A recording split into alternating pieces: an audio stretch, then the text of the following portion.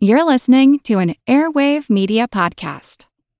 Christopher Media, let's make some noise. The prophet Jeremiah writes that at this time a man will come, a descendant of the house of David, a king who will lift up his fallen people, return them to the laws of God, and lead them and through them all men to the way of peace. I am from the house of David. The prophecies cry out to me, and I accept their calling.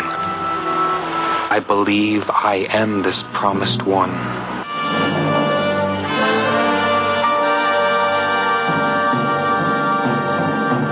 The Messiah walks among us. If you must kill only the weak. Are you the one? This year, the Passover feast falls on the Sabbath. I cannot. Are you the king of the Jews? I will declare myself king. And if it fails? Then there is another part to my plan. On Thursday evening, Judah will betray me and I will be arrested. Pilate is already impatient. He feels an insurrection, so the trial will be held on Friday morning. No Jew was left on the cross during the Sabbath, so if the Romans believe I am dead, I will be taken down before the sunset comes and the Sabbath begins. I will survive. When I ask you to help me feign death, Yaakov. Rusty spikes pounded into your hands and feet. Shrill pain. And there's nothing you can do to prepare yourself for it.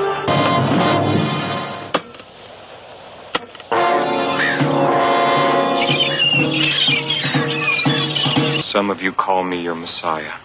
Do you say you are? Yes, I do.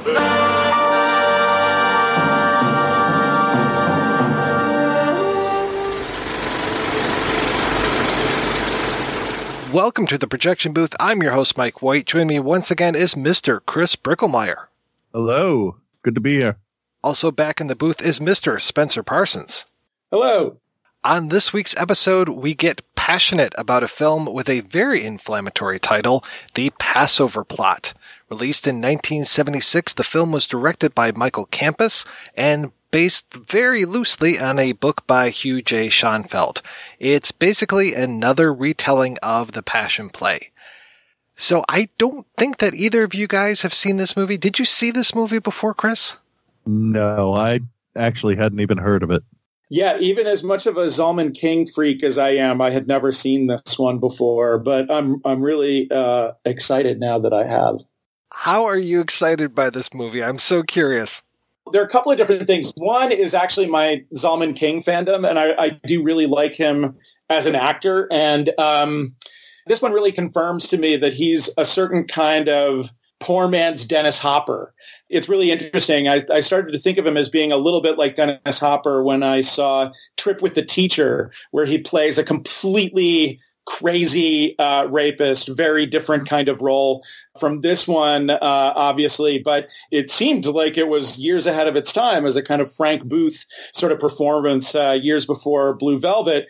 And now in this one, I'm getting the kind of weird messianic zone that he goes into in the last movie. So, Zalman King as a kind of, strange alternate version of Dennis Hopper is exciting to me. And then I will say, while it's not a particularly fantastic film, it is interesting to me as a child of the 70s who grew up in an environment where there were a lot of paperbacks of this kind of stuff around, and where my parents would watch whatever, there were a lot of religious things, a lot of Jesus stories and Bible stories and whatnot on TV done in about this kind of production value level in the 70s, in addition to kind of conspiracy books about the relative scientific merits and historical merits of the Bible that were like on a lot of coffee tables that I was perusing when I was a little kid. So this movie weirdly takes me back to a nostalgic, happy place.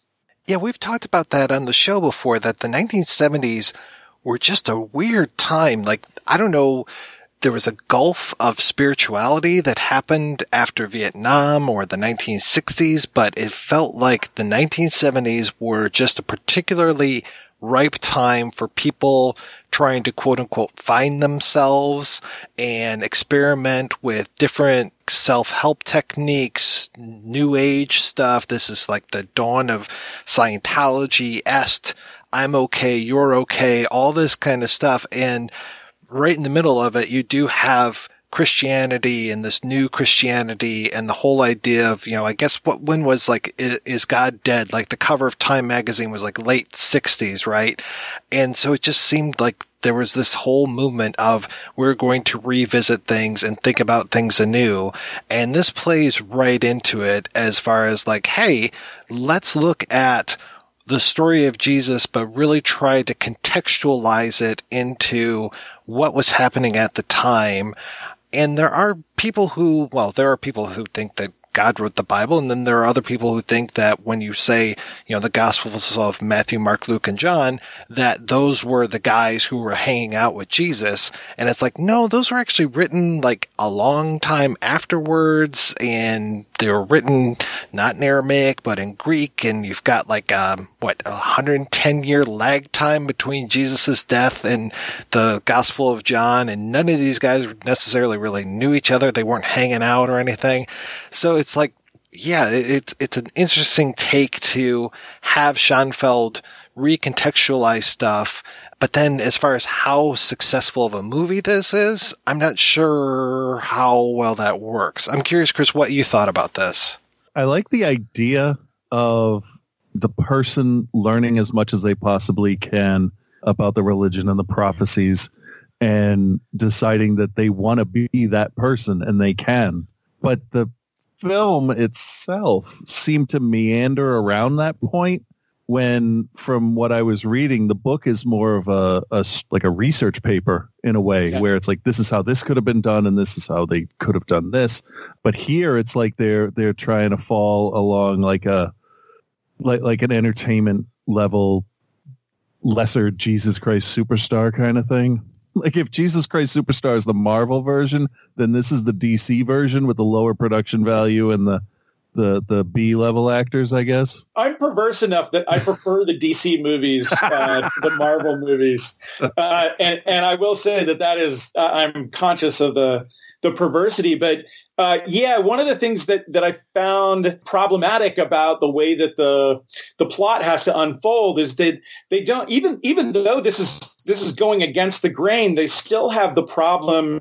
They got to hit all the beats of the usual Passion play, So it's just like they got to hit all these famous scenes, whether they really make the story go forward or not. And so it creates a kind of kludgy dramaturgy here where, for instance, part of the way through the movie, this was the point at which I realized, oh, right, this is like one of those Passion plays where you're not really getting involved on a dramatic level. You're just kind of going through the motions of these different scenes from the Bible, this sort of pageant kind of approach. Was when they get upset that something has gone wrong, and somebody's like, but all this work that we've done is going to be for naught. And I'm like, what all work that you did? I haven't seen you do any work yet. What's the great work?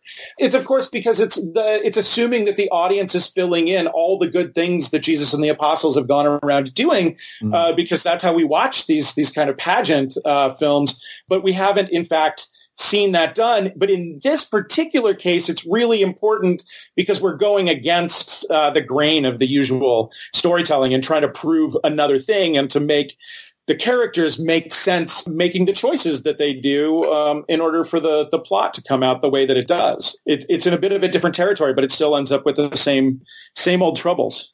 Yeah, I almost wish that they had gone like a Peter Watkins type of route and done like a fake documentary about the time, because that's one thing that Schonfield does in the book really well, is to say, listen, at this point, 200 years BC, there was already this much history going on with Judaism. There was already this much history going on with the Romans.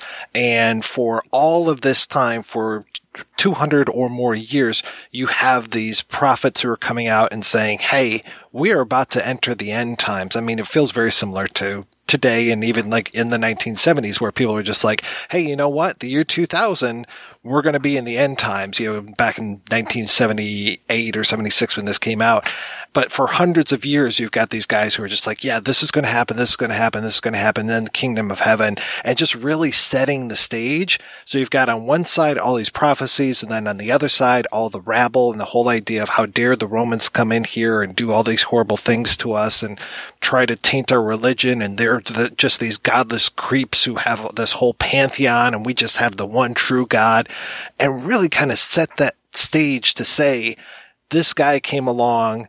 And it's kind of a weird thing, because in the book, it's like he methodically saw what all these prophecies were and was able to fit everything he did into that. Like, hey, make sure when you guys go back to so-and-so, like, grab me a foal, because that's part of the prophecy. When I ride into Jerusalem, I have to be on a foal, because the whole prophecy is like on an ass or a foal of an ass or blah, blah, blah. I don't remember all the prophecies. But then he's like fitting these pieces together. And I'm just like, okay, was he that methodical, or was it people interpreting things to say, oh yeah, this totally fit? I think that's pretty right on, and I like your idea of an alternate Watkins style film. I will say, and maybe we can get into this farther. There were definitely some moments, especially early on, where I was watching not just with academic interest, but was a little bit taken with the filmmaking. It didn't sustain because of the problems of script and storytelling, but there were actually some things that were a little bit exciting to me, as in terms of getting a sense of the strangeness of the behavior, and that we are among groups of, politically minded religious fanatics within their own time. My issue was more that as it went on, we had to hit these plot beats, and we couldn't really expand on this like mood of strangeness, that indicates that history that's beyond. And then additionally, you're exactly right in not being able to fill out where the book gives us the historical context with like the wider kind of thing. We're putting a whole lot of weight onto the shoulders of Zalman King to behave all of this stuff for us through one single performance. And while he's definitely very weird, I think in some really good ways in certain moments, particularly like the John the Baptist scene near the beginning that ends up going kind of ecstatic and slow motion and everything, that adds up one kind of piece in the right direction. But versus reading the book, I don't quite have enough information for the drama to fully work out and to get that rich context that the book is suggesting. Yeah, because otherwise it ends up becoming just another passion play where it's just like, okay, yeah, to your point, it's like Jesus' greatest hits. Had they managed to fit the whole manger and the three wise men in there as well, it would have been like the complete Jesus. I wish they had done more of the stuff they hinted at where, like when he quote unquote cures the blind man, he's a guy pretending to be blind, and he's so taken aback when he spits in his face that he forgets he's blind, and he has to pretend that he's cured or everybody in town will stone him to death. And then Jesus' crew turns around and goes, hey, you see that miracle? That was pretty awesome, huh? And then everybody freaks out. I would have liked to have seen more of that. Yeah, I really liked that scene, and it was very suggestive of a direction where things could go. And then also having read as much as I did of the book after I watched the movie, I watched the movie first. I think that there's an interesting opportunity to see the kind of tension between somebody who is deliberately creating these opportunities for miracles and then jumping onto them, and yet also to some degree genuinely believing them, like existing in this strange sort of level, like the book Going Clear suggests about L. Ron Hubbard, where on one level Hubbard was aware of what he was making up, and yet also at a certain point fell for his own con and really believed what he was getting into, and that seemed something that was almost there in the movie, and then we didn't follow it. Yeah, because it did get kind of standard.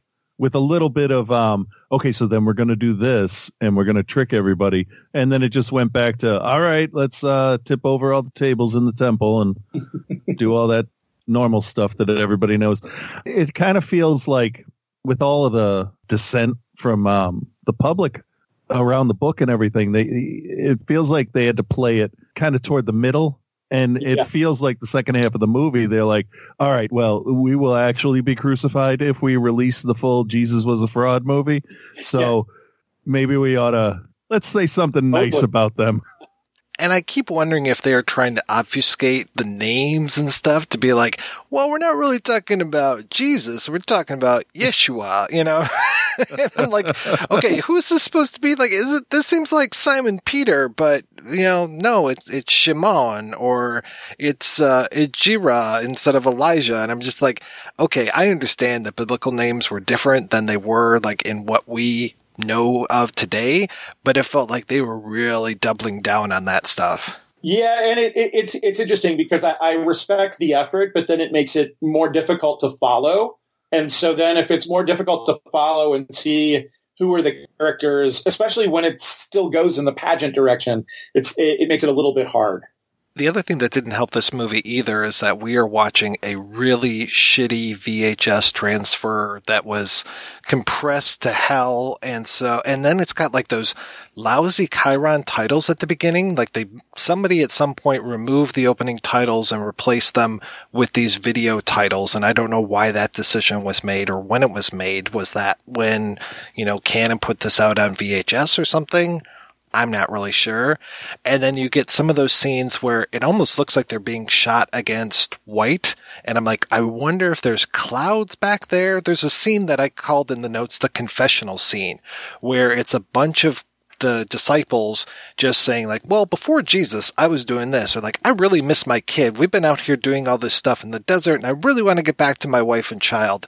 And it totally feels to me like those B-roll confession scenes from like Real World or America's Next Top Model, where it's just like, okay, you know, and again, it kind of reminded me of that Peter Watkins documentary style where it's like, okay, now we're going to cut to, you know, there was a Bible film that was hilarious a few years ago called The Real Old Testament. And I remember Lot's wife was on there and she's like, I'm Lot's wife. Everybody refers to me as Lot's wife, but I have a name. I'm Myra Lot. Well, this is also interesting, though, as a canon film, isn't it? In the sort of the canon, you know, one, this never gets mentioned, like ever, which is not exactly surprising, but it's a fascinating item to discover as like a canon movie. And there are actually some particular narrative choices in how they tell the story. You know, that they're trying to keep Christians happy, but they're also doing some very particular work to not let the story be as anti-Semitic as most of the contemporaneous tellings, and not nearly as anti-Semitic as, you know, frankly, just a lot of the traditional tellings of Jesus' crucifixion, because you can look at the Gospels and not necessarily see too much of an anti-Semitic bias, but the way that the story gets told, one thing I found interesting is I'm used to seeing Caiaphas get played as the bigger villain than Pontius Pilate, and in this case, as a production, you know, by Israelis, we're getting a movie in which Pontius Pilate is definitely the big villain, Rome is the big villain, and Caiaphas is trying to hold things together, and is ultimately not so much a villain as like a bad politician. And again, you know, from my own experience growing up with lots of these kinds of movies, that was actually a dramatic thing that I found to be kind of interesting and honestly, like, you know, refreshing when considering stuff like The Passion of the Christ in recent years. Could they have found a more Articles of Zion type looking guy than Hugh Griffith as Caiaphas? Because he just looked like, you cannot be more Jewish than this guy looked. And it was just like to the point of like being disturbed a little bit. Whether it's makeup or it was really with him, he's kind of got a lazy eye, and there's something about there's this, you know, in the way that his hair and makeup and costuming are all done. Yeah, he's definitely in this like kind of horrific, monstrous, stereotypical zone. But then that plays against, you know, the way that they're trying to dramatize it so that it's not quite as bad. It's really funny, the mixed impulses coming through in the film. His look played into his fanaticism like nothing on earth could have done a better job. to make somebody look crazy for their religion than that guy's face. I mean, he shows up, Hugh shows up, and it's just, oh, that guy's serious. And let's not cross him because he's going to eat our noses off of our heads. He was kind of scary in a way. I wasn't ready for in this because the whole thing is kind of light in a way, and it's kind of poking here and there, and Loomis is running around yelling about stuff, and he is always Loomis, isn't he? Yeah. Hey, Lonnie, get your ass away from there. I have this really bad habit of just referring to actors by their character names. I don't know. Pleasence is just he's yelling as loud as he can. I think maybe he thought it was a stage play or something. Because he was beyond, wasn't he? He didn't get the energy in the room. He's like, I'm going to supply my own energy, and you're all going to pick up on this, and we're going to go from there. But Hugh, he's totally chewing the scenery. Yeah, but Hugh can come in and with a look, he can just deflate or terrorize an entire room. I'm not saying one way or the other whether this movie's good or not, but he is worth the price of admission. Hugh Griffith is definitely a reason to watch this. Well, he's jutting his lower lip out. He's got those crazy fucking eyebrows and the lazy eye and stuff. It's just like, wow. Yeah, to your point, do not mess with this dude.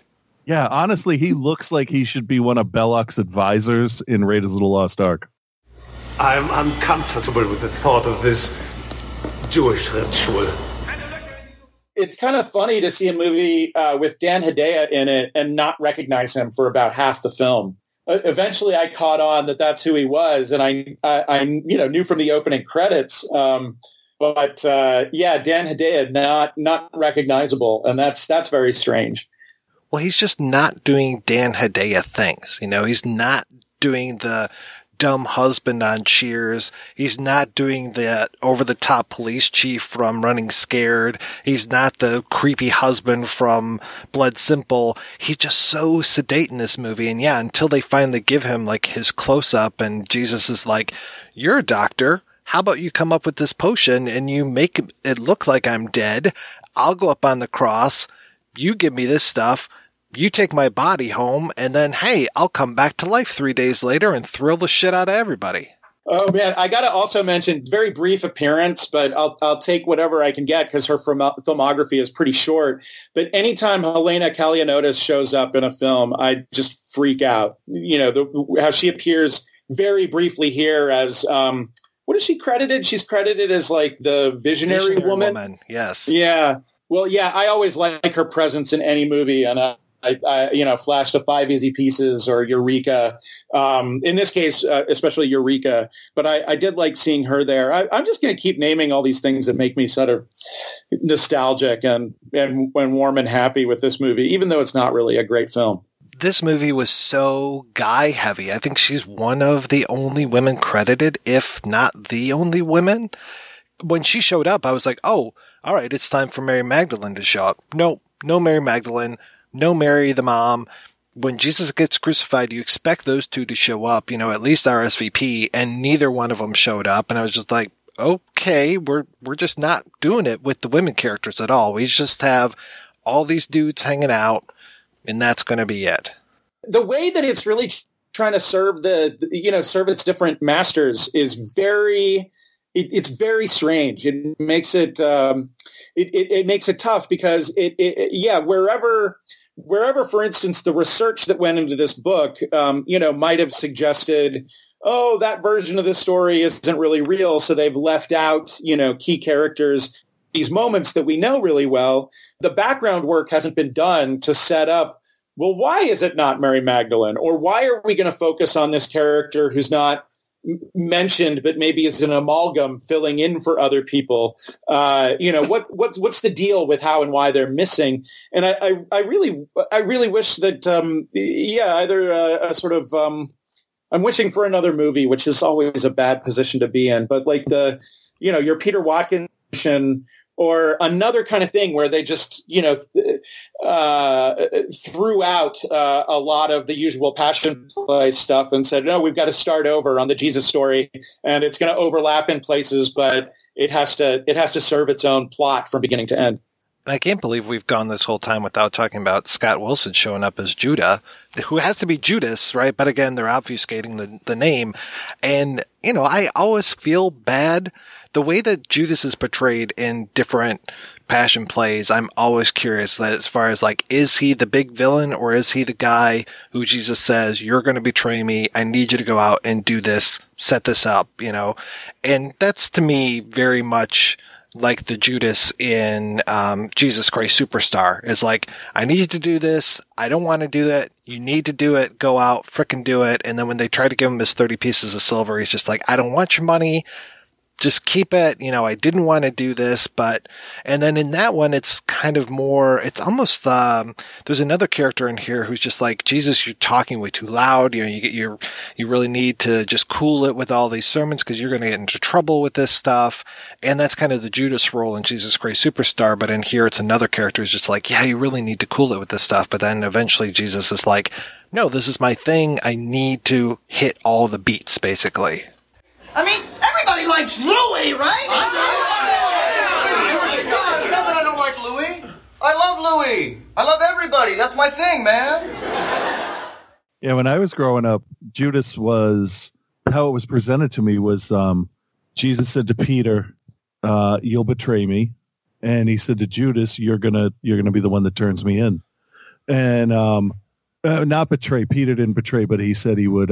He denied knowing him. Yes. Before the cock crowed. Yeah.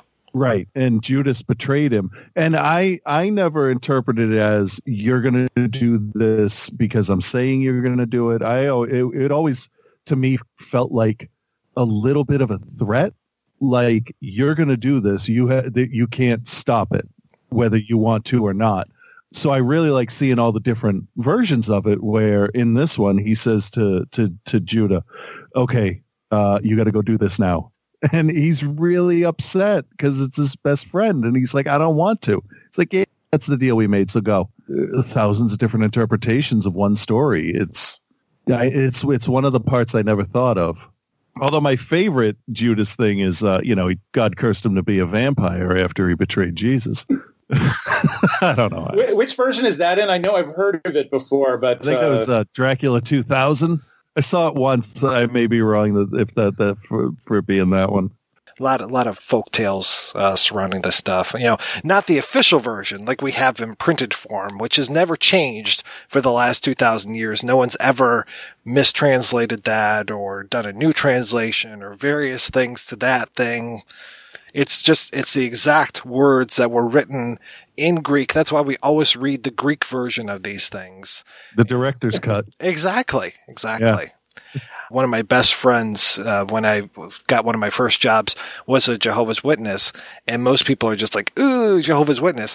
But he was so knowledgeable when it came to the Bible, and he never tried to proselytize to anybody. So it'd be hey, Eric, what's this deal with this? And you would talk to him about something in the Bible and be well, in the King James version, it says this. And then in this version, it says this. And he would take it all the way back to the Greek and be so, just do with it what you want. But this is some of the translations. I'd be oh shit, that's fantastic. Thank you.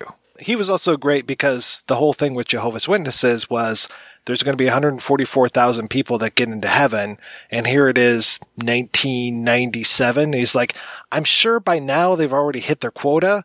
So I'm not going to get into heaven, but, I'm just going to try to live my life the best I can. This is also, this is very much like a conspiracy movie. And,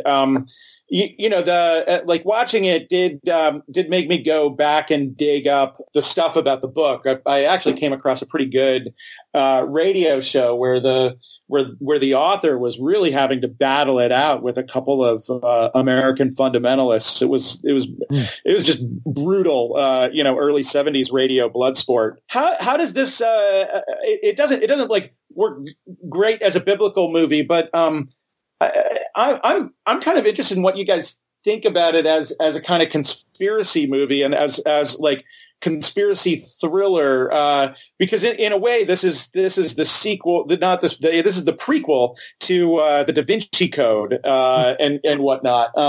We have a movie that's fitting one of those conspiratorial things that usually gets played out in the present, and you're revealing the ancient old secrets that will rock the entire world, except this one is actually playing out the ancient old secret that allegedly will rock the entire world. How does it work as conspiracy for you guys? Well, I just wanted to add on real quick that there was actually a book that was written solely to discredit Schonfield's work, which was The Passover Plot Exposed by Clifford Wilson. Also a great cover to it that was basically the old cover, but then somebody stamping the word exposed across the cover. It was fantastic. I could see that being at the checkout counter at F&M or something, you know? They were completely off the rails from the get-go because, you know, I know where my own sympathies lie, but like these fundamentalists coming in, and the first thing that they say, "You've made Jesus a fraud. You've made Jesus a fraud." And then he says back to them, "No, of course I haven't. You haven't read my book." And they're like, "Yes, I read your book, and you made him a fraud." "No, I didn't say that." And it was almost, I mean, we've been waiting to bring up Monty Python, I suppose, because this is like Life of Brian without laughs in a way. But it really was like a kind of strange Monty Python event with these people arguing over material. And I want to see a version of, I want to see the Paul Verhoeven version of Jesus, because of course you know that Verhoeven has been on the Jesus Seminar Committee like since the 80s, and he really studies all this stuff to figure out the non-supernatural historical person of Jesus. And he wrote that entire book, and he's been trying to make a movie forever. I don't know if his movie is going to happen, but this one also makes me happy, is just like adjacent to the potential of a Paul Verhoeven Jesus movie. And the fact that Zalman King is in it, gives it that little extra Verhoeven style sleaze that I like. I kept thinking of Life of Brian. I mean, I love Jesus Christ Superstar, so of course I think of things in that terms. But then, yeah, when you get to certain things, I'm just like, his shoe, he left his shoe, and just all those kind of things. Like, we're going to take this thing and reinterpret it to be this other thing. And yeah, I just kept thinking of that as well. And there's like at one point they ask him, have you ever said the name of the true God? And I wanted him to be like, "Oh, you mean Jehovah?" And then they just started throwing stones at him. Look, I'd had a lovely supper, and all I said to my wife was that piece of halibut was good enough for Jehovah. Blasphemy! He said it again! Did you hear him? Are there any women here today? There is the really fun plot turn where Jesus and his disciples decide we've got to team up with another religious group, where I could not help thinking, oh my God, the Judean People's Front is about to team up with the People's Front of Judea.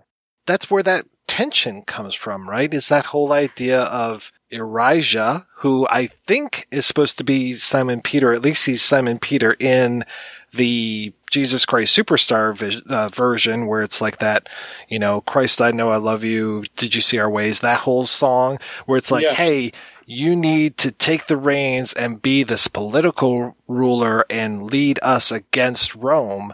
And that's where that nice conflict comes in, is versus, religion versus politics here. And they address that a little bit in this movie. And again, when Elijah, the first time we meet him, and he's got that great fake beard, and he's just like, "Are there any Romans in the audience tonight?" And I was just like, oh man. And then too, when they're talking about Latin, and oh yeah, that's another thing that he does, is he says, "We sent him a petition asking him to stop taking money from the temple. Money that he's using to build his aqueduct." Yeah, all right, I'll grant you, the aqueduct and sanitation are two things the Romans have done. And the roads. Well, yeah, obviously the roads. I mean, the roads go without saying, don't they? But apart from the sanitation, the aqueduct and the roads... Irrigation, medicine, education. Yeah, all right, fair enough. and the wine. Yeah, that's something we've really misread if the Romans left. Public baths. And it's safe to walk in the streets at night now, Reg. Yeah, they certainly know how to keep order. Let's face it, the only ones who could in a place like this. All right, but apart from the sanitation, the medicine, education, wine, public order, irrigation, roads, a fresh water system and public health, what have the Romans ever done for us? I just flashed to that scene in Die Hard 3 where they tell him that they took the trucks up the aqueduct, and he's like, why are they going to the racetrack? So I thought, why do these guys need a racetrack? And it meant nothing to anybody except for me amusing myself during this whole thing. I know you like Zalman King, and I like Scott Wilson, but both of these guys, a lot of times they just play their characters like they're almost like shell-shocked Vietnam vets. They just have that like 3,000-yard stare, and they go from that. I mean, King sometimes will just scream his head off, but most of the time it just seems like he's a zombie in this, and I don't know if it's that whole thing of, this is my fate, I'm the one who's going to fulfill all this stuff, I need to follow the plan, or what it is, why he is so zoned out, but he plays it like that so much. It felt to me like he was trying to exude that Prince of Peace kind of, I'm calm all the time, Spock kind of composure, but it just looked like he was sunbaked in the desert and doesn't really know where he is. That's interesting. I'll say that it actually mostly worked for me. I didn't have a problem with, well, maybe I'm just such a Zalman King cultist. That's definitely possible. I didn't really have a problem with Zalman King's performance. It was sort of, it seemed like he knew what he was up to. And in fact, some of the calm and the 1,000-yard stare, that was part of what I liked about it, because it made him seem strange and sort of foreign. It actually gave me a little bit of the sense of, oh no, this is like a real visionary, not a movie visionary. He's like on this mission, and then occasionally he blows up, but he's not playing like a movie crazy person. He's playing, for me, a fairly believable fanatic. The trouble was that the drama between him and the other characters was never adding up so that could pay off. So I don't know. I tend to blame the director in this case more than Zalman King, because I think you guys are basically right, but there was something fascinating to me about his performance. And again, I guess maybe it's the sort of bargain basement Dennis Hopper thing that he does that I really enjoy. I don't know. It's interesting. The movie seems not quite able to. No movie except for like maybe Pasolini's Gospel According to St. Matthew really gets at this foreignness, this like real strangeness and kind of science fiction quality of seriously thinking about what people believed and how they believed it and expressed it in that kind of time and place. And I'm not saying that like Pasolini is historically accurate per se. That's not really what this is about. It's more about like really putting yourself in this like different place so you can think a little bit more clearly about this document that has come to us, or this pile of documents that's come to us, over time, with so much weird stuff attached to it. Michael Campus directed 6 movies that I know of, and this is actually the 3rd one that we've talked about on the show. We've talked about ZPG and The Mac before. We haven't talked about Survival, Thomas Kincaid's Christmas Cottage, or The Education of Sonny Carson on this before, but ZPG, it's a good movie, but it left a lot to be desired. The Mac, I always describe as being less than the sum of its parts, but I still love that movie. He was more of like let's say a low budget director than necessarily somebody who should be doing like a big biblical epic, going over to Israel, shooting this kind of stuff, doing like that kind of Norman Jewison kind of thing. Compare this to like The Last Temptation of Christ, and it's just like, wow, okay, one's the dime store version and one's actually like should be shown in the movie theater. But it feels a lot of times almost like a TV movie. I wouldn't have been surprised had there been like fades to black for commercials. And I do think in that 70s way, it's actually remarkably, it's kind of professional hack competency that's there. Which again, speaks to my nostalgia, because there's so much now where I'm like, oh, and as good as a professional hack. So there's like a good bit of competency to it, but it's the sort of, it's like what a Martin Scorsese brings to it, and not just because Scorsese is so great. No. It's just like taking the story really seriously and dramatically as an artist, and not as the craftsperson who shows up to make sure that it's going to fit between all the Alpo commercials. You can say what you want about Harvey Keitel's Brooklyn accent when it comes to playing Judas in that movie, but I mean, you got Willem Dafoe just knocking it out of the park with his stuff, and everybody seems to be playing on an even playing field versus what I was talking about with that 1,000-yard stare versus Pontius Pilate just chewing the scenery and just going fucking apeshit in every single scene. And I love Donald Pleasence. I mean, we just talked last week about Donald Pleasence and how much we love him. But yeah, he feels like he is just, I'm going to play this to the hilt. Try and stop me. You cannot do it. Almost like if I'm going to be the bad guy, then I'm going to be a cartoon bad guy. I'm going to be so over the top that you can't mistake me for anybody else. Yeah, you can keep your Caiaphas, you can keep your Herod, any of these guys, fuck them. I'm the bad guy here. Oh, yeah, Herod's hardly in it either. He's my favorite in Jesus Christ Superstar. That brings down the house every time. That song is so good. Yeah, so there's remarkably little Herod here. It's weird. It just has that problem of it's like the biblical adaptations have a similar problem to certain Shakespeare adaptations where you got to make all the cuts in order to get the running time down because you don't have 4 hours to tell it, but then you also want to leave in all the big speeches that everybody knows by heart and that are big fan favorites. But once you cut it down to that length and you put the pieces together, they don't actually make sense with one another. And that's really the biggest problem that this has is it's trying to do two very distinct jobs that are really at odds and make things fit together. It's not that I need more of Herod in there particularly. I mean, maybe Herod is the thing that needs to be cut out of this. It's just the little bit that he's in becomes confusing because it doesn't feel focused with the rest of the information that we're getting. Right, in that they kill John the Baptist off screen and they just make mention of it in dialogue, and I'm just like, well, that's actually kind of a big story as well. It's like, just don't even mention it if that's the case. Did you guys notice the cameo appearance by the Ark of the Covenant? Yeah. No, when was that? So they have that whole thing with Elijah where they're like, we're going to storm the temple. You need to create a diversion. They see the black smoke. They go running into the temple. They're ready to tear shit up. Jesus goes into this room and he has a staring contest with the menorah, and he turns around and there's the Ark of the Covenant there, and then they just leave it there. And I was just like, well, that's weird. They could have used that to just lay waste to armies.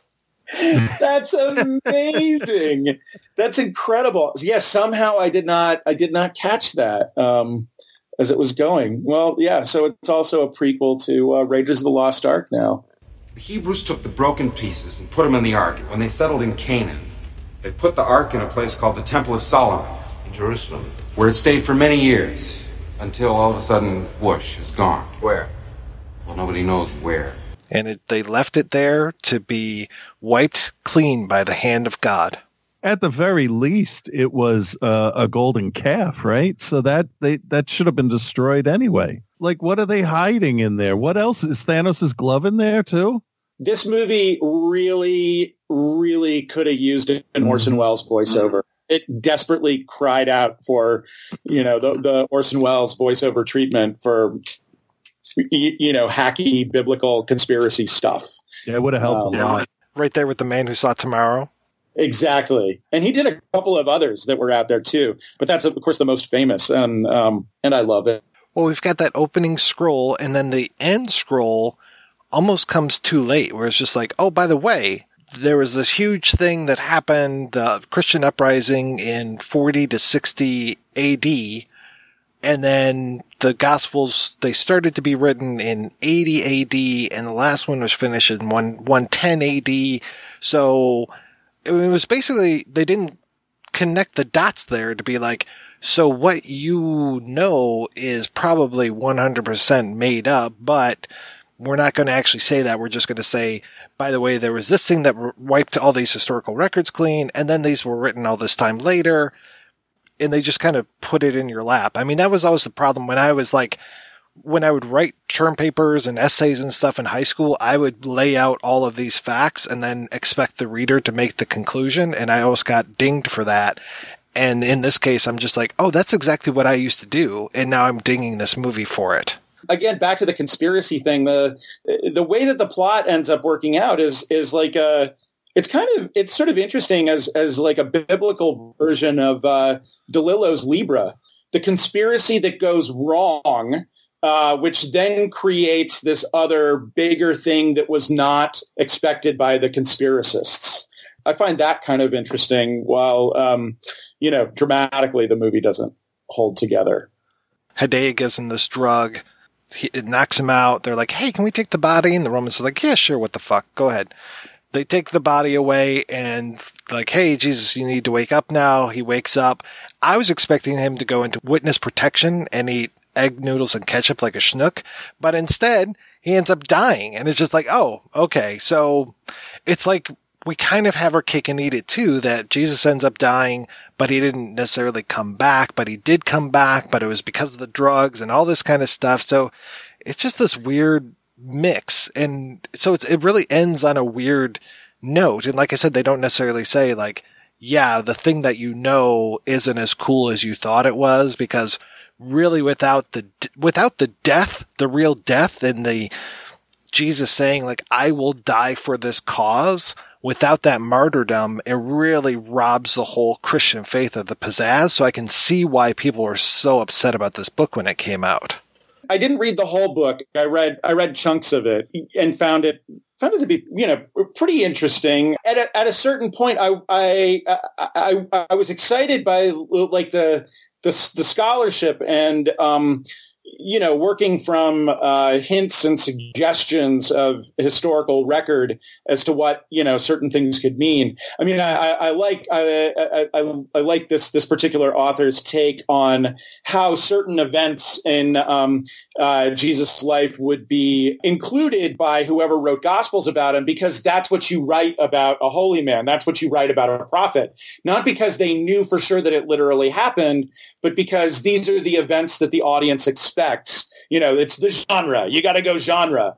And I find that an interesting approach to, sort of how to make sense of some of the supernatural stuff, and especially how to make sense of it, now in a world where there are people that take this stuff literally, whereas those who wrote it and some of the first of those who read it wouldn't have taken it literally at all, because, literally wasn't really a thing, wasn't really a concept. There's really a problem not just even in the Passion Play, but in sort of traditional drama of representing all the kind of elements that are in play for something like this, that really come from scholarship and openly admitting to hypotheses in order to fill in the blanks that the historical record and that the literature doesn't provide.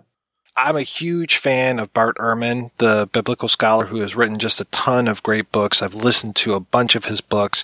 He really did a great job of talking about the different Gospels and why we only know of the 4 main Gospels in the New Testament and some of the other Gospels that were out there.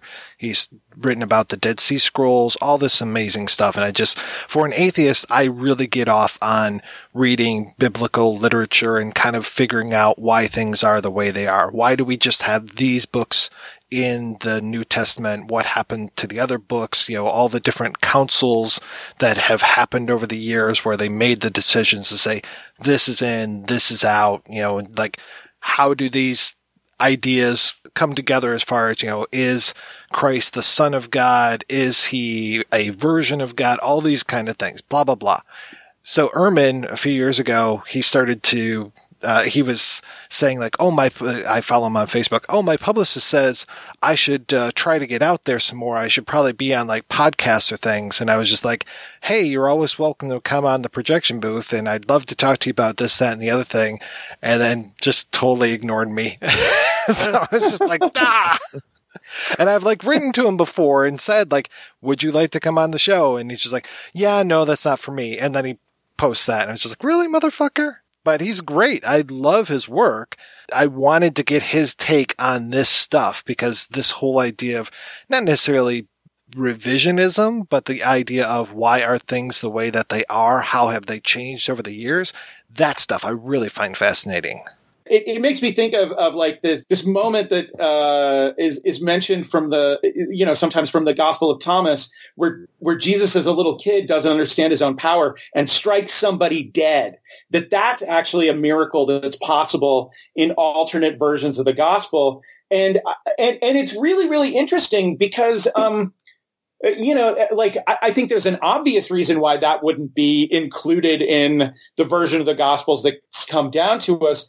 But that's also not an unworthy part of a story or of a mythology, as you will, to include this moment where, as a child, this God being, not even knowing what he was doing, could just suddenly strike somebody dead. That's the flip side to the good works that are to follow. Is actually something that's interesting to think about, but I guess runs against a lot of faith that is the result of excluding such a fact. Not the fact that it happens. I'm not referring to the event of Jesus striking somebody dead as a child when he was a child as a fact. I'm talking about the fact that the text exists and that people believed that at one time. I really like the part of the Bible where he has these powers and he's trying to use them to make money, and then he gets screwed over when he is in a wrestling contest and he doesn't get the money. And then the guy who he stole from the wrestling contest, he goes out and kills Jesus's uncle. And it's just this whole irony thing that Jesus has to live with that for the rest of his life, that something power, something responsibility. Poor I can't remember. Uncle Benjamin. Yeah, I can't remember which gospel that's in, but that's one of my favorite bits. That was Excelsior. Oh, okay. 26. So, Chris, it sounds like you watched The Return. Yeah. I had heard of this movie, The Return, which is the English title of this. I had heard of this movie a long time ago, and it was just described as Jesus comes back to Earth, joins up with some terrorists, but manages to get out okay. And I had no idea what to expect when I finally sat down and watched this movie. Oh, the description I read said Jesus joins a terrorist group, but maintains his integrity. And I watched the movie, and that was not the case. No, I wouldn't say that he maintained his integrity. You guys watched the movie when I'm the one who needed to watch this movie, and I didn't. It was something. Jesus appears on the Champs-Élysées as an adult in the white robe and everything, and then proceeds to show the audience he doesn't understand what statues are by trying to, I'm assuming, breathe life into one of them. And he is as naive as like a newborn baby deer. But 10 minutes later, he's joined the Mile High Club after he hooked up with these French terrorists that want to go to Tripoli. I was shocked that the movie took place in 1992 or was released in 92, because it feels like this movie was contemporaneous of the Passover Plot. Because it felt like a 70s movie. Right? It totally felt like a 70s movie. The whole idea of these terrorists hijacking an airplane, we want to go to Tripoli, the way that those cartoon character Arab guys come out, and I'm just like, were those set up by the police, or did they just happen to have two Arab guys at this fake Tripoli airport? There were some really interesting things. There was a real attempt at attempting to try and maybe not shame organized religion, but call it out on its hypocrisy. They introduced the Pope. He has a little altar boy sitting in his lap, and he's feeding him grapes. Oh, yeah. That was something. I'm like, okay, I get it. I see what we're doing here. Continue, movie. And then later on, when the Pope is like getting dressed, the altar boy is there right at crotch level. I was like, this is so strange. It's not as subtle a satire as you would hope, because the writer and director definitely have something they want to say. I did like some of the things like showing Jesus in his plain robes being followed around by all of the Vatican dignitaries in all of their fancy outfits. They didn't have to point it out. It just kind of says, yeah, that's probably not what Jesus would want. And he did kind of pull, it was either a Stephen Wright or George Carlin thing where he looks at a painting of him on the cross and he's like, why do you have this up? You want to remember me like that? Thanks. It was odd. And at one point, he joins up with these two beggars. Then they start playing this blues song. And it just goes on forever and becomes this montage from hell that just will not end. And that was the rest of the movie, if I remember correctly, Pretty right? much. Yeah. From the middle point on. Yeah. Then they finally make it to wherever, and all these religious leaders show up. And then it just becomes like everybody chanting his name and this whole thing. It felt very much to me like, the lepers or the sick who want to be healed. And which takes us back to the first movie where I'm just like, really, if you guys had better line management, you could probably heal all these guys. But then in the Passover plot, it's like, well, he can't actually heal anybody. So we better get out of here. Because I always wondered about that. I always thought that Jesus was the most selfish guy in the world, because it's like, you've got that power to heal, but you're not healing people. Why aren't you just doing that all the time? I think that's a legitimate question. Well, and that's always the thing that I choked on in Jesus Christ Superstar too, when he's like, there's going to be poor always, just look at the good things you've got. And I'm like, well, you could probably change that. But, that's just me. That's me being a horrible person. I don't know. I mean, I sort of would recommend this to people. Which one are you talking about? Jesus Returns? Is that what it was called? The Return. The Return. Oh, man, I really should have watched this. See, I'm missing out. It's not good, but it is a little interesting. I think, especially as a double feature. Yeah, with the Passover Plot.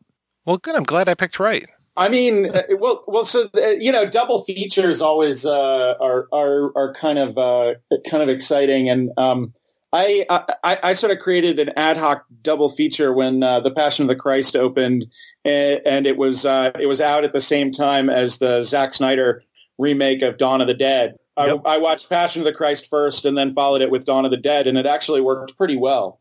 Can I tell you how much trouble I got in at the theater I worked at the time? We would say, people would come up and they're like, oh, we need tickets for Passion of the Christ. And it was selling out like crazy. And we'd say, it's all sold out, but we got tickets to the sequel right over here. And no one appreciated those jokes except the people I worked with. Of course, I was the kind of person that, like, you could tell who you can joke with in line and who you can't.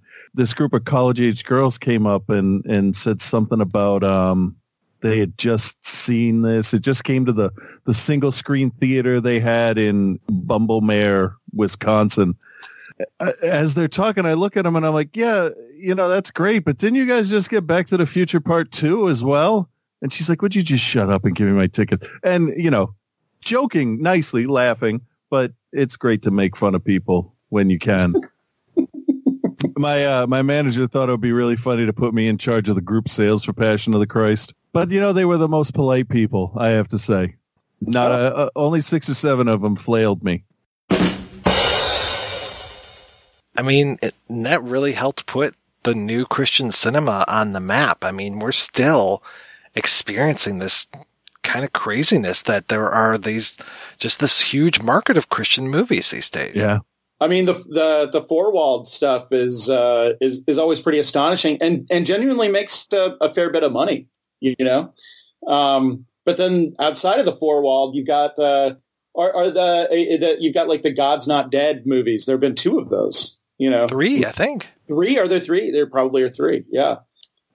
Kelly Reichardt was actually like super fascinated with those for a while. It became a thing where she had to see the new Christian movies whenever they came out in theaters, like, the opening weekend, because they're not going to be around for very long. But she was sort of fascinated by how those work.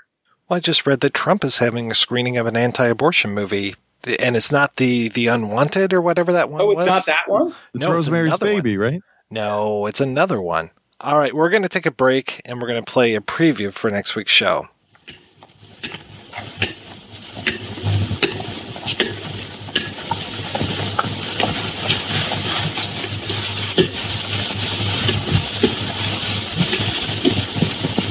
Du hast aber einen schönen Ball.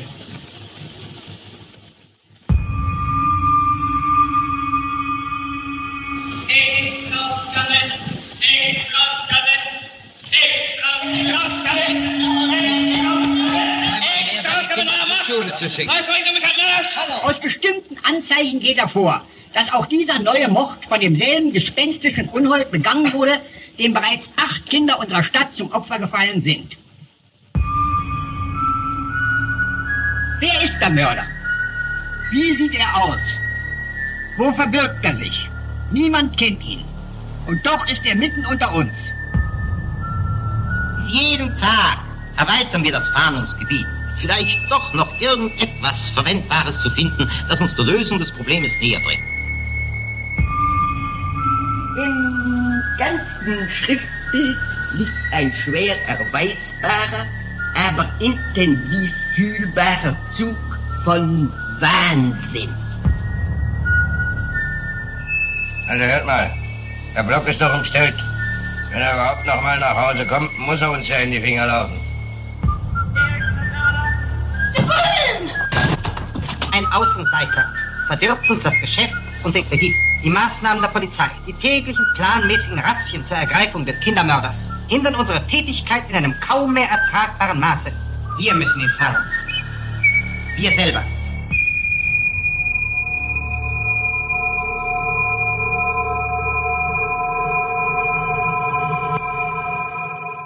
That's right. We'll be back next week with a look at Fritz Lang's M. Until then, I want to thank this week's co-hosts, Chris and Spencer. Chris, what is the latest with you? We're still going with Outside the Cinema. Still doing that, huh? Trudging through that crap. Yeah. We got 10 years going, and we're continually finding that there is no bottom to the barrel. We're scraping in cold movies. Are you still doing the Are You Serious podcast? I'm going to be honest. We did election night live coverage. We tried for a couple weeks after that, and we just couldn't talk about it anymore. That's on hiatus, I'm going to guess, for another 2 years. Then maybe when we're all feeling better, we'll start it up again. That's optimistic. It is. It's all that keeps me going. And Spencer, what's the latest with you?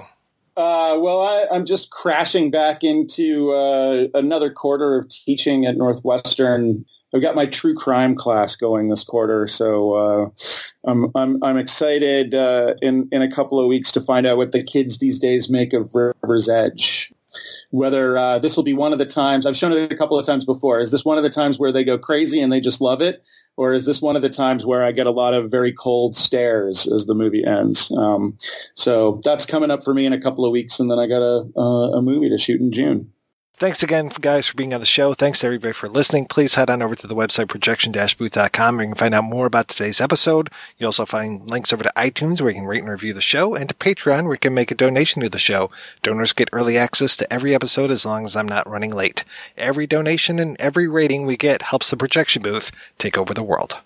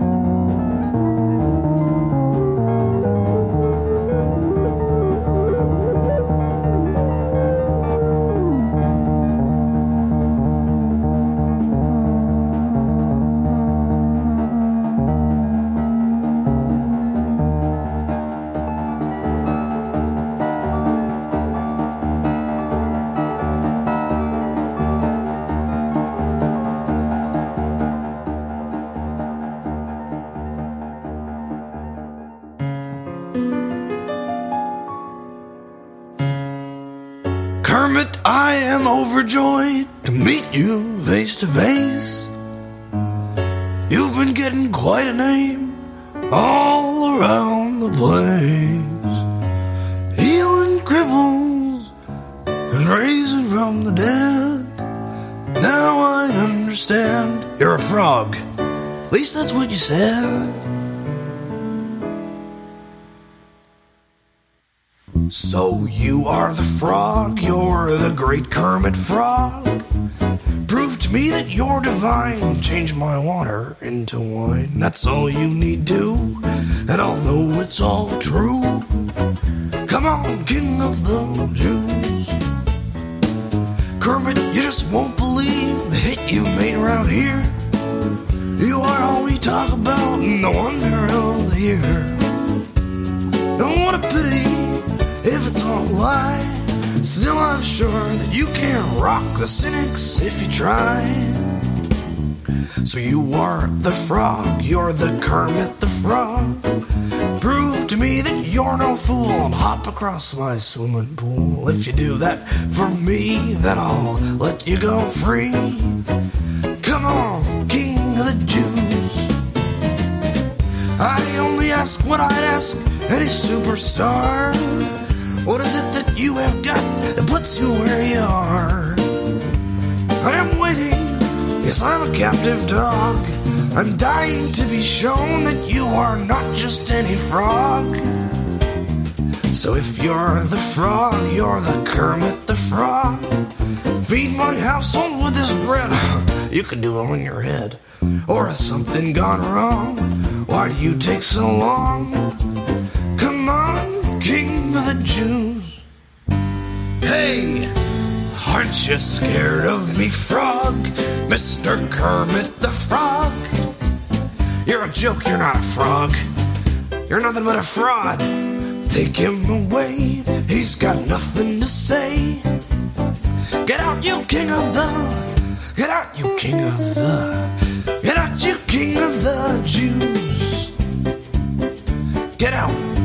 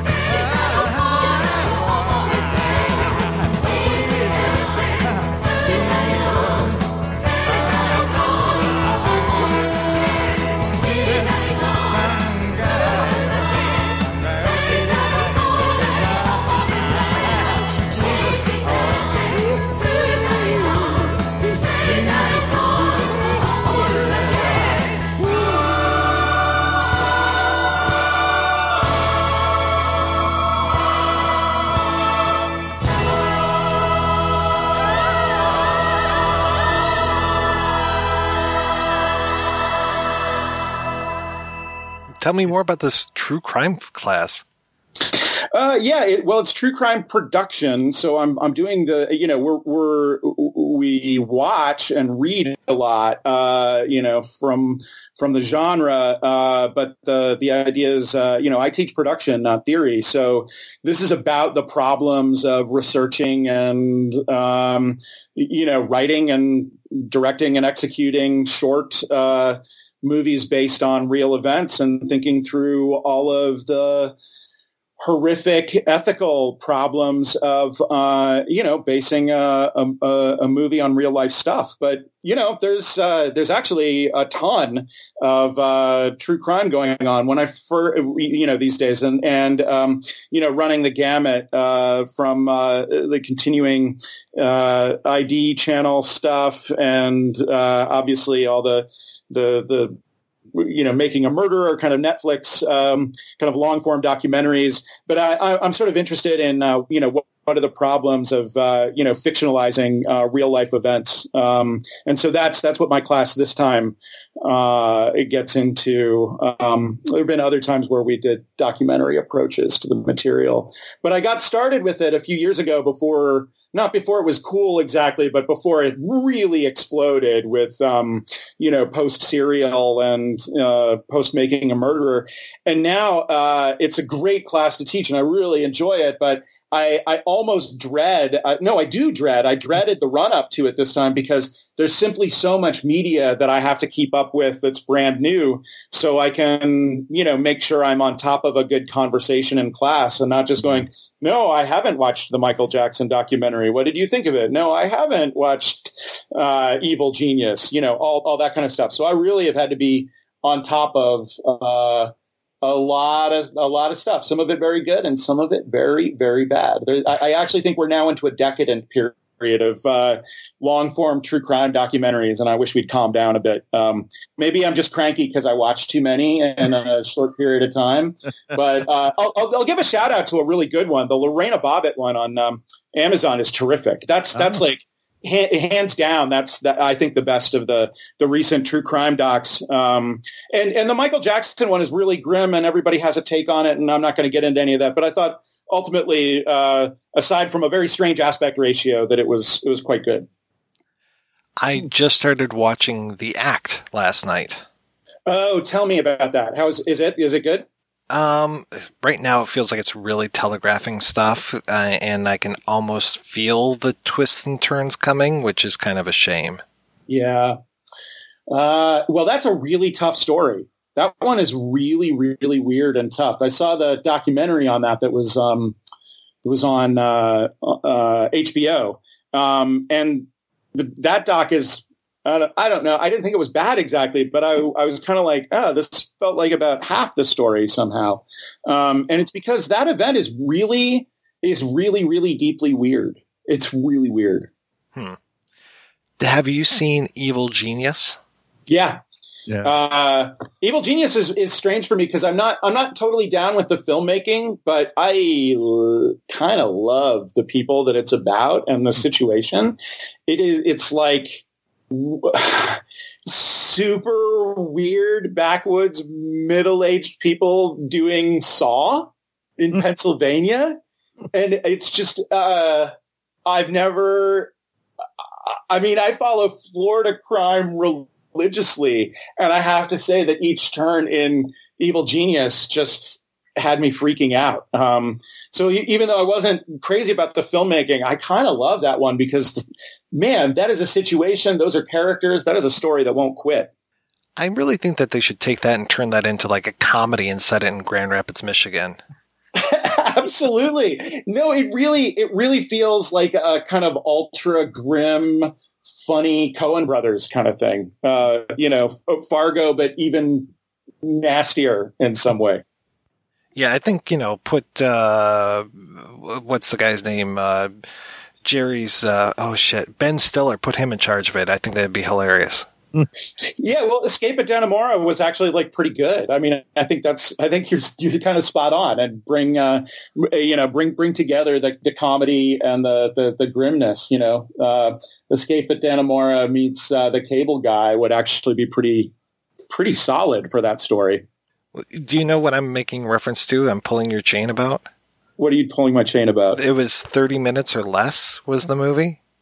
That was a comedy based on that same, you have a bomb on you and you need to Are you kidding me? I had no idea. Yeah. That's great. Thank you for pulling my chain. I mean, that's hilarious. I had no idea. So somebody's already made a comedy based on that. I can imagine it's terrible if it's not something we've heard of. Is it all right? Oh yeah, it is absolutely awful, and it's just like, how on earth could you make this into a comedy? Oh, are you still there? I'm still here. Okay, you're still here. Yeah. Oh, it's because Jesse Eisenberg was in it. Yeah. Okay. I thought it sounded familiar, but I hadn't seen it. Okay. And Ben Stiller had something to do with it. Okay, I think I need to re-add him. That was weird. Oh, he was a producer. Okay, good. And there was also a movie, I can't remember, it's from like Brazil or something, that also is based on that same case. All right, I'm going to message him real quick. Luckily, we're wrapping up. Yeah. All right. So, yeah, and I already asked you what you're up to. Right. Okay. Oh, he's writing saying I can't seem to connect. Hello. Oh, there you are. Oh, I'm back. Woohoo. Oh, you got to look at me. I'm going to turn that off. All right. I'm not seeing you. I'm just seeing the sky over some lights or something. So, that's the William Eggleston. We got cut off at the point that you revealed that you've been punking me, and I'm excited to hear about this particular movie. So is it Ben Stiller who did it? Ben Stiller produced it, and Chris looked it up. It's Jesse Eisenberg in it. And then it's like Hassan Minaj is one of the guys. Danny McBride, Aziz Ansari, Nick Swarston, Michael Pena. No, I saw stuff about that, and it looked fascinating to me, but I did not know at all that it was based on that case. I had no idea. Oh, did I lose you again? No, I'm still here. Oh, okay. Yeah, sorry. And yeah, I was telling Chris there's another version of the movie that was like a Brazilian or Colombian thriller. It was the same case where they put the bomb around the neck, and I think it was called something like PVC something or other. Huh. Yeah.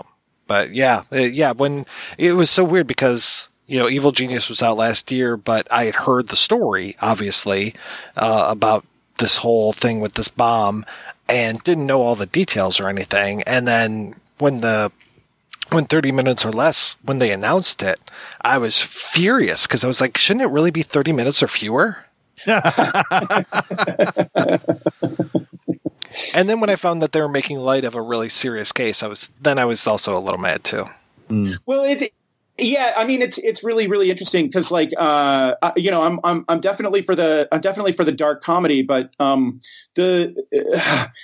it's really tricky when you're dealing with somebody's real life, and there is an element of that story that tilts toward the comic that I don't know that you should necessarily get away from, but at the same time that I do, it's just doing it as like the wacky movie where Jesse Eisenberg is running around town trying to deliver pizza or whatever, and he might blow up.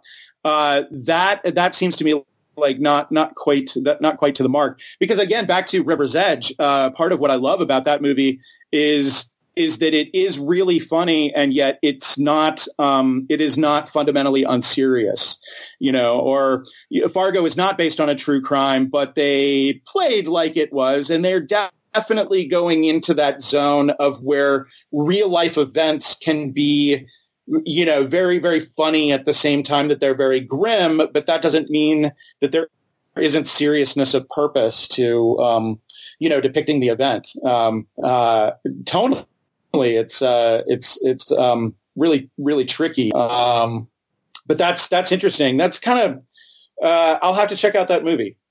Well, I mean, Fargo at the beginning, it says it's based on a true story, so of course it is. That's total bullshit. They made that up and then they were get away with it.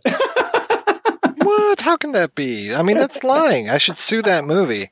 Just like I sued that movie, The Neverending Story, for false advertising. All right, guys, I'm going to wrap it up here. If you enjoy this show and want more people to know about it, head on over to iTunes, leave a comment, and rate it 5 stars. Make sure you like and share us on Facebook, and don't forget to follow us on Twitter. Just search for Christopher Media. Thank you in advance for supporting Christopher Media by clicking on the PayPal button and by clicking through to all the sponsors who support ChristopherMedia.net. Most importantly, we would like to take the time to extend an extra special thanks to you. Christopher Media could not exist without your support. Thank you for visiting ChristopherMedia.net, and thank you for listening. Christopher Media. Let's make some noise.